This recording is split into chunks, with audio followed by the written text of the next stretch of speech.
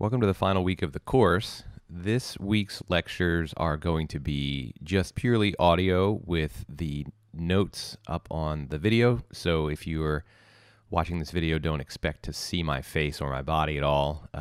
If that means you want to go and listen to the audio and just look at the notes, that would be the equivalent experience. This week, we're going to wrap up the class on interest groups by looking at the dynamics that impact how it is that interest groups go about doing their work, as well as kind of taking a step outside of the sort of more direct political activity, which has been the focus of the first 3 weeks of the class. So the last 2 weeks, we've looked at the way that interest groups attempt to get their preferred policy outcomes by lobbying through the 3 different branches of government and what the different types of lobbying look like, and the ways in which interest groups attempt to convince policymakers to adopt their policies, either defensively by preventing changes or offensively by actually going for a change that they're seeking. Today's lecture, or this particular lecture segment, Personal Politics and Organizational Activity, I'm going to step back a little bit from the interest group fray itself and how interest groups are competing within the political environment, and look at how it is that interest group dynamics occur, why things happen the way they happen, and how it is that this interaction between interest groups and the political system occurs. So as you can see on the notes, I have a person here at the center, and that person is saying, I want to do something. And this is the beginning of political activity. The beginning of any kind of personal political activity is the sense, the desire, the sense of there's a problem that I want solved, there's a situation that needs or wants some kind of action, and I want to do something. Everybody who gets into politics with a similar beginning. I want to do something. Whether that be I want to make the system more honest, and I want to get regular people's input. I want to lend my energy to solving this problem, to addressing climate change in a more forward-thinking and more aggressive kind of way, or addressing racial injustice, or making sure that regular people get their fair share of government service and government benefits. Whatever it happens to be, that choice to go into politics begins with that. Now, in this diagram, you can see there are a variety of pathways that a person who says that to themselves can take, and then there are questions that are asked. Now, I don't mean to imply that this is kind of the exact way that people sit down and go through this kind of thing. Many of you listening to my voice right now are either involved in politics or going to get involved in politics, and have gone through some early version of this process, and possibly even have gone completely through this entire process. And you might be thinking, well, this isn't how I thought through it.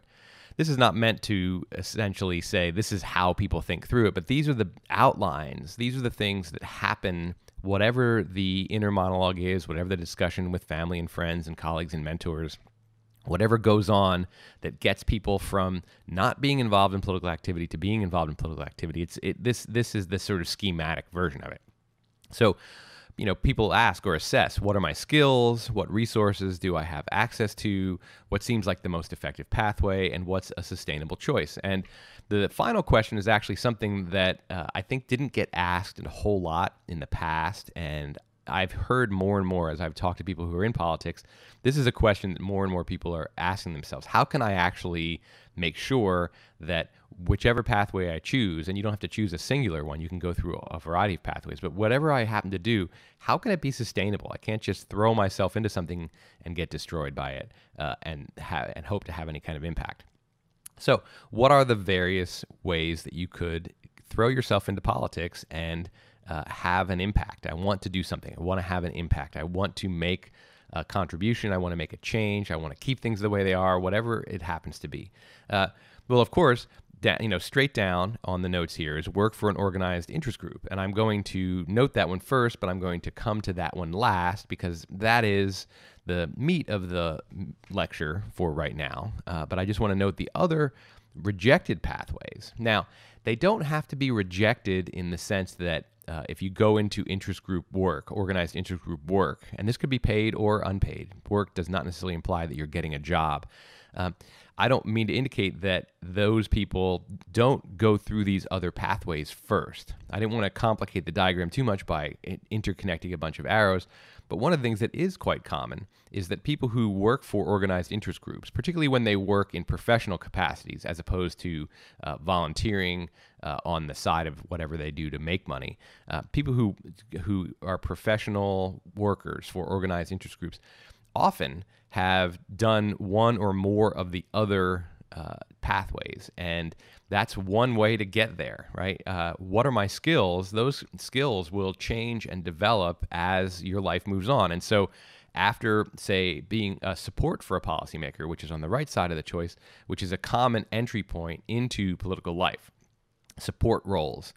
Many people actually choose this one first because this is a place where you can gain skills, you can make connections to give you more resources, you can gain experience that helps you figure out what is an effective pathway, what are the ways that you can actually have a sustainable life in politics. So supporting policymakers is often the first one, though I definitely, again, there's no singular pathway and there's no right career move here, and there's no typical way. People go in all of the different directions. Some people actually, the first time they get involved in politics is they seek a policymaking position. They run for office. They run for school board. They run for city council. They run for some weird office like port commission or fire district commission. I say weird because that's just they're kind of obscure. I should say obscure instead of weird. But a common pathway in is support policymakers as a campaign worker. In fact, that's a very common first step into politics, is to work for a campaign. And again, not necessarily in a paid position, often in a volunteer position. But I want to do something. I'm going to go into, there's someone I believe in, or there's a cause that I believe in, or a ballot measure. I'm going to volunteer or even seek an internship or a paid position on a campaign and contribute my energy and my time to getting somebody elected who then will go on to be in a position to make policy that I support. Staffers, this is again another common one, especially with internships. You go to work for a city council member, a state legislator, a state senator, a member of Congress, a mayor. There's, of course, this is just me listing elected positions that have staffers. Every policymaking position has a staff, and that is one of the ways that you can contribute. Staffers are people who don't ever have to get elected or appointed. Staffers are people who often don't have to ever interface with the public in a way that to some people is completely obnoxious or difficult or frightening. Lawyer, obviously, is a way you support policymakers.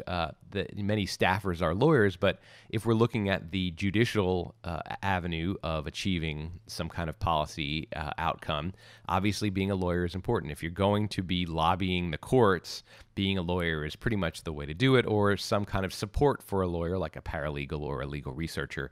So it doesn't have to be an actual, passing the bar member lawyer. Think tanks are ways that this is kind of, I would say, the more obscure of the ones that are up here, because strategist is a type of campaign worker, but it's actually a specific kind.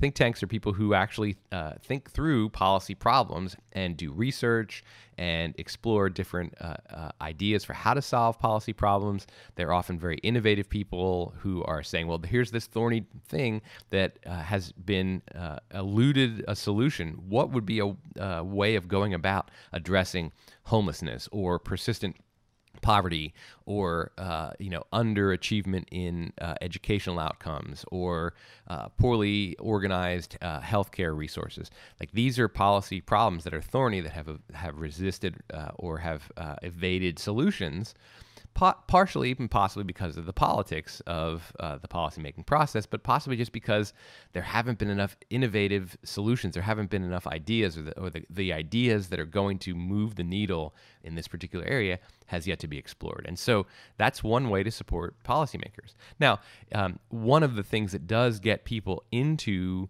seeking a policymaking position, which is the other pathway, is that they often are people who are like, hey, I have an idea, or this is a solution that has worked for me, or has worked in the private sector, or that I've come up with by talking with people or by working in wherever I'm working, and I want to get into the system so that I can advance this ignored policy.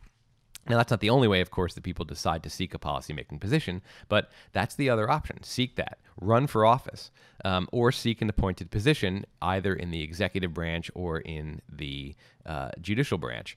And that is the most direct way to have an impact on policy, is to become a policymaker.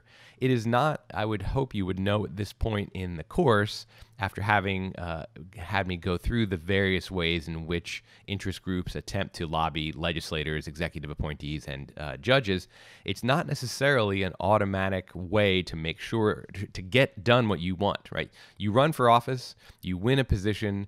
It doesn't automatically mean that now your policies that you got into politics in order to advance are going to be advanced, particularly if you're in a judicial position where you don't always have a choice of cases, and definitely if you're in a legislative position where you're just one vote in a legislative body. Even in an executive position, you run for governor, you run for president, and you win. You aren't necessarily going to be able to turn that win automatically into the policy solution that you got into politics in order to achieve. Obviously, the other way is now over here in the bottom left is influence policymakers. You could be a donator, which is connected to campaign worker in the sense that you're attempting to help somebody win. But in this case, you're attempting to help them win so that you can have influence over their ideas. If you go in the upper right-hand corner, if you're a support policymaker person who's a campaign worker, you're helping somebody win because you believe in them. A donor is somebody who may or may not believe in that person, but does believe that they can be influenced. Lobbyists and activists are also people who attempt to influence policymakers. At this point in history, the summer of 2020, the activist role is seen much more visibly than it has been recently. Of course, we've always had activists and protesters and demonstrators in American history. Sometimes they are more or less visible than other times. Right now, they're very visible. And what they're attempting to do is influence policymakers to make particular choices. That's what demonstrating is all about. That's what protest is all about. Protest is an attempt to influence policymakers. So these are all of the ways outside of working for an interest group that you could do something in the political system. Why make the choice to work for an organized interest group? Well, it's there. It is a personal choice. This lecture is called Personal Politics and Organizational Activity. It's a personal choice that this is the direction to go. Why work for a nonprofit that is attempting to advance new policy solutions for homelessness, for example? Well, it may be that it seems like that is the way that aligns with your values the most. It may be that it seems like that's the most effective way to actually get these policies enacted, is to be somebody who's pushing policymakers to do it. It may be that that's the avenue that's available to you personally because that's what fits your personality. You're not the kind of person who ever envisions yourself running for office. You're not the kind of person who envisions going to law school in order to become a judge, or the kind of person who is going to make the connections that would get you an executive appointment. That it's what's available to you. And also it could just be that you don't want to be so distant from the policymaking process that you're just a support person. And I say just a support because that it can seem like the support policymakers is too remote from the influence. It's off to the side where you're helping policymakers get elected, you're helping them make their decisions, you're helping them get their job done, but you're really leaving it up to them. This is the support policymakers' role is for people who are like, I believe in other people that they will get things done. Deciding to work for an organized interest group is very similar to deciding to become an influencer. And in fact, the arrow that is not on this diagram that probably should be there, the additional one, is that people who work for organized interest groups often work through the influencers, the donators, the lobbyists, and the activists, and they become those things. They become donators, lobbyists, and activists, or do those jobs as part of their job within an organized interest group in order to influence policymakers. And of course, the other arrow that's not up there that really ought to be is influence policymakers. Arrow ought to point up to seek a policymaking position, because that's their job. That's their role. Their purpose is to get those office holders to do the things that they want them to do. So the people who work for organized interest groups often have to work through influencers to get to policymakers. They sometimes go directly to them. They sometimes work through the support people. They use lawyers. They talk to staffers, and they connect with think tanks to get their ideas into the flow of policy innovations. So that's kind of the I would say the landscape of political activity, and then the different choices and the different kinds of like ways of what your day is like, or what your week or your life is like in each of these different realms. I want to delve, because this is a class about interest groups, in more detail, not too terribly much detail, but a little more detail about what it is that organizational activity within an organized interest group is like. Now, I should note that at the beginning of the course, I talked about two different kinds of interest groups: informal and formal, or organized and unorganized. There's no path up here in this notes for start an organized interest group. That's kind of implicit that, let's say you want to do something and you look around and there's nobody doing the thing that you want to do, or there are people doing it, but they're doing it in a way that you don't like. Or that you don't approve of morally, or economically, or politically. Maybe there's an organization pushing for the kinds of policies that you think would make the world a better place, or that align with your values or your material interests, but you don't like the fact that they take corporate money, or you don't like the fact that they have big shiny offices, or you don't like the fact that they primarily litigate and hire a lot of lawyers. You could decide to create an organized interest group. And so this is really a similar, even though it's I would say a lot harder, but it's a similar path to work for an organized interest group, which is start or co-found, collaborate with others to create an organized interest group, which of course you will then go to work for. And this does happen all the time. In fact, I have former students who have started nonprofit organizations because they saw that there was something that wasn't being done, or was being done in a way they didn't like. And so they got together with other people who had similar ideas and founded organized interest groups, and then were working for them, either with a decent salary or with a kind of shoestring sweat equity kind of salary. But that's when you see a hole in the organized interest group landscape and want to fill that hole for whatever reason, when you create an organized interest group, you are working for one. So that's the same pathway. Now, all of the same things happen whether you're starting up a new interest group or whether you're going to work for an established one. The specific dynamics are different in startups than in established interest groups, but the kind of overall kinds of interactions are similar. Right there on the notes, it says cooperate/struggle with others. One of the things that is characteristic of all forms of political activity, because politics, as I've said numerous times, is a team sport. You are on a team, and teams don't always pull in the same direction all the time. They don't always just follow what the coach or the quarterback says. They don't all have an automatic unity of purpose and of intention. Like even on a sports team, like a professional sports team, you think, well, everybody on the team is, their goal is to win the games, win the playoffs, win the championship.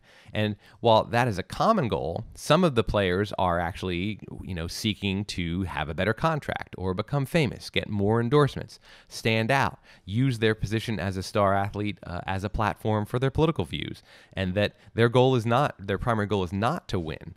So one of the things is that always on a team, there is cooperation, absolutely, but there is additionally a struggle. And it's important to note, and I think this is one of the things that gets frustrating to people who don't know much about politics and go into it, and then they think, oh, I'm joining a group of people who all want what I want. That may be true, and it may also be true that you think that they want what you want, and you find out that actually some people want what you want and other people want different things. But even if everybody wants what you want, there's going to still be a struggle over how to get there, what to do. The top bullet point here is, and this is where there's both cooperation and struggle, is setting the agenda and setting the priorities. Every organized interest group has a level of resources that are available to it either automatically, like, you come into an organization and it has funding, it has a budget, it has a mailing list, it has a certain number of volunteers, it has all of those resources in place, and it has an agenda for how to use those. You as a new person may have a different idea on what the priorities should be. For example, if you join an organization that is doing a lot of litigating, and your view is that what you really ought to be doing is getting your members and your resources aligned to testifying in front of state legislative committees that are aimed at pushing forward bills or blocking bills that are obnoxious to your group, that you ought to be having a more legislatively oriented agenda, using your resources in that way. This is always a struggle. And even, it's not that people even have different, goals or views. It could just be that they have different ideas. Someone says, no, I think the better way for us to work is to, find good test cases and support the litigation with our resources and our network of aligned lawyers. And other people might say, no, that's good. That would work. But I think we're better off actually marshaling our members to go and demonstrate and testify at committee hearings at the state legislative level, because I think that's where we're really going to get our wins. Those people could easily, have exactly the same heart, exactly the same goals, and just differ on their opinion on what the most effective method is. And I'm kind of jumping ahead here to the bottom bullet point, which is efficiently/effectively using resources. Everybody who works for an organized interest group wants to efficiently and effectively use the resources that are available to them. They just are going to have different ideas about how to do that. But I'm going to stay on bullet point number one, or not number one, but the top bullet point, setting agenda and priorities, because before you even think about how are you going to efficiently and effectively use your resources, you have to decide what is at the top of the agenda. What are our priorities? Most organized interest groups have at least a decent range of preferred policy outcomes, and no organized interest group, however large, however well-funded, is going to be able to push forward on every agenda item with equal intensity and at the top of the priority list. There's always scarcity. No matter how much resources you have, there's going to be scarcity decisions. And that's what setting an agenda and setting priorities is about. It's about deciding how to make use of the scarce resources in the best way possible, but also which things to, when you can't have it all, which things to give to. There is, within interest groups, within offices of policymakers as well, within influencers, within lobbyist organizations, there are these same struggles. People are cooperating to achieve a similar goal, but they're also struggling with each other to decide which of the 6 things they want, which should go at the very top of the list. This happens particularly in parties. I've talked about this in, I believe it was I can't remember exactly. No, excuse me, that was in a different class. That was in the media class where I talk about how party leaders are the people in charge of a political party's agenda. You may join a political party and become an elected official in that party. You might get elected to Congress as a Democrat, but you cared about climate change, and that's what got you into politics. That's what got you elected by your constituents, and yet the party leadership puts climate change legislation further down the agenda than you would put it. Well, part of your job is to work your way up to a leadership position, not your job. Part of your task is to work your way up to a leadership position so that you can put that at the top of the agenda. Now, that jumps me down to leadership versus rank and file. And this is one of the things that does happen, is that who gets to set the agenda? Who chooses the priorities in an organized interest group? It is the leadership of that organization. It is not the rank and file members. The rank and file members, of course, have input, and they are, much like in any democratic society, they have an influence over policymakers. The leadership of an organized interest group are the internal policymakers for that organization, and interest groups display more or less level of democracy that the broader society does. Often the president of the interest group is elected by the members. There's a certain kind of internal democracy. Sometimes a lot of the leadership positions are actually paid professional positions. Those people are typically hired by the board of directors, which is elected, or by the president or the executive director. There are a variety of different forms that these organizations take, but there's some level of democracy, and the rank and file have an influence, but it's people who are in leadership positions who've decided, like, okay, I'm not just a member of this union. I'm actually going to run for president of my local chapter. Or I'm not just a person who is contributing to the ACLU. I'm going to seek to get a seat on the board, or I'm going to seek to get a job with the ACLU. And not just a job as a kind of rank and file lawyer, but as somebody who's helping to set litigatory policies. So the leadership are the people who are the ones who are setting the agenda and setting the priorities and making the decisions about how to effectively and efficiently use resources. So the interest groups themselves, in a way, they mirror, as I say, a variety of different forms, they mirror the broader democratic society in that there is a distinction between policymakers, who are the leaders who get to decide what the agenda is, and the essentially citizens or voters, who are the rank and file members. Now, one of the other things that happens in an interest group, and I discussed this a little bit in week 1, but I want to just bring it back here, is that interest groups are not just seeking to efficiently and effectively use their resources. They have to develop those resources in the first place to use them. Now, for an established interest group, the development of resources may already kind of have an automatic character. There are already fundraising mechanisms. There's the annual charity auction. There is dues coming in. There are grant writers who are writing grants. There are people who are speaking to large donors. There could already be an established network, but every organization has to continually develop its resources, financial resources especially, right? Like, if you're gonna get annual grants, if you're going to have dues, if you're going to have wealthy funders, you can't just get it and then forget about it. You can't just say, okay, we have the money and now we're good. That's a continuous operation. One of the things about developing financial resources is that it actually uses resources to develop those resources. And part of what interest groups have to figure out how to do is, okay, how much time, energy, and activity do we dedicate to developing our resources? And that could be membership drives to get more people. It could be fundraisers.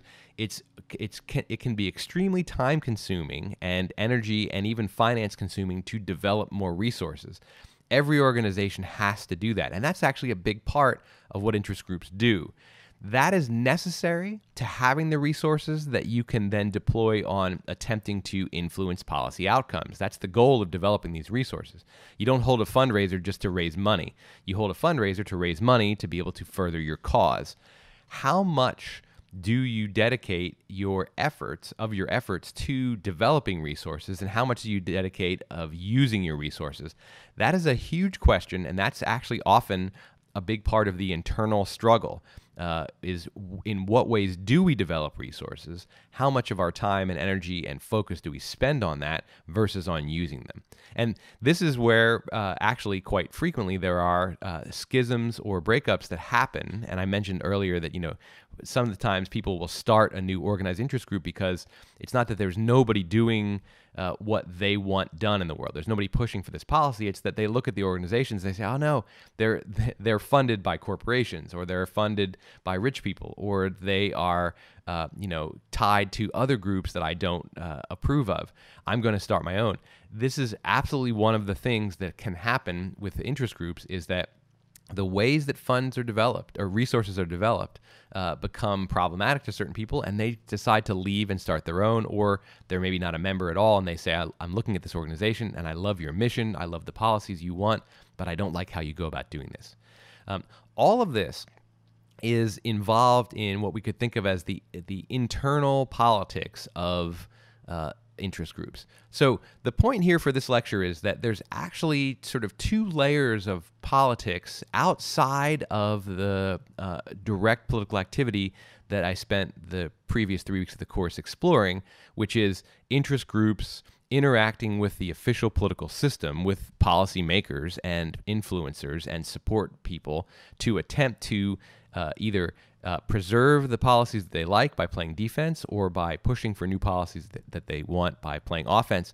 There are other things going on. There's the personal politics of how people decide which direction they're going to go, and then there's the internal politics of the organization, the organizational activities that represent an important factor. Because if you have an inefficient organization that spends too much time developing its financial resources and raising a lot of money, but it spends a lot of money to raise a lot of money and doesn't leave a lot of money left over to then, say, pay lobbyists or to make campaign donations, then that organization is being less effective than it could be based on internal organizational activity or internal politics. So interest groups themselves are participants in the political system, doing a pretty straightforward thing, trying to get their preferred policy outcomes. And they're struggling with other interest groups to do so. There are also then the personal struggles of people who decide which direction to go, and then there are the internal struggles. So interest groups are embedded in these multiple layers of political activity and these multiple layers of both cooperation and struggle.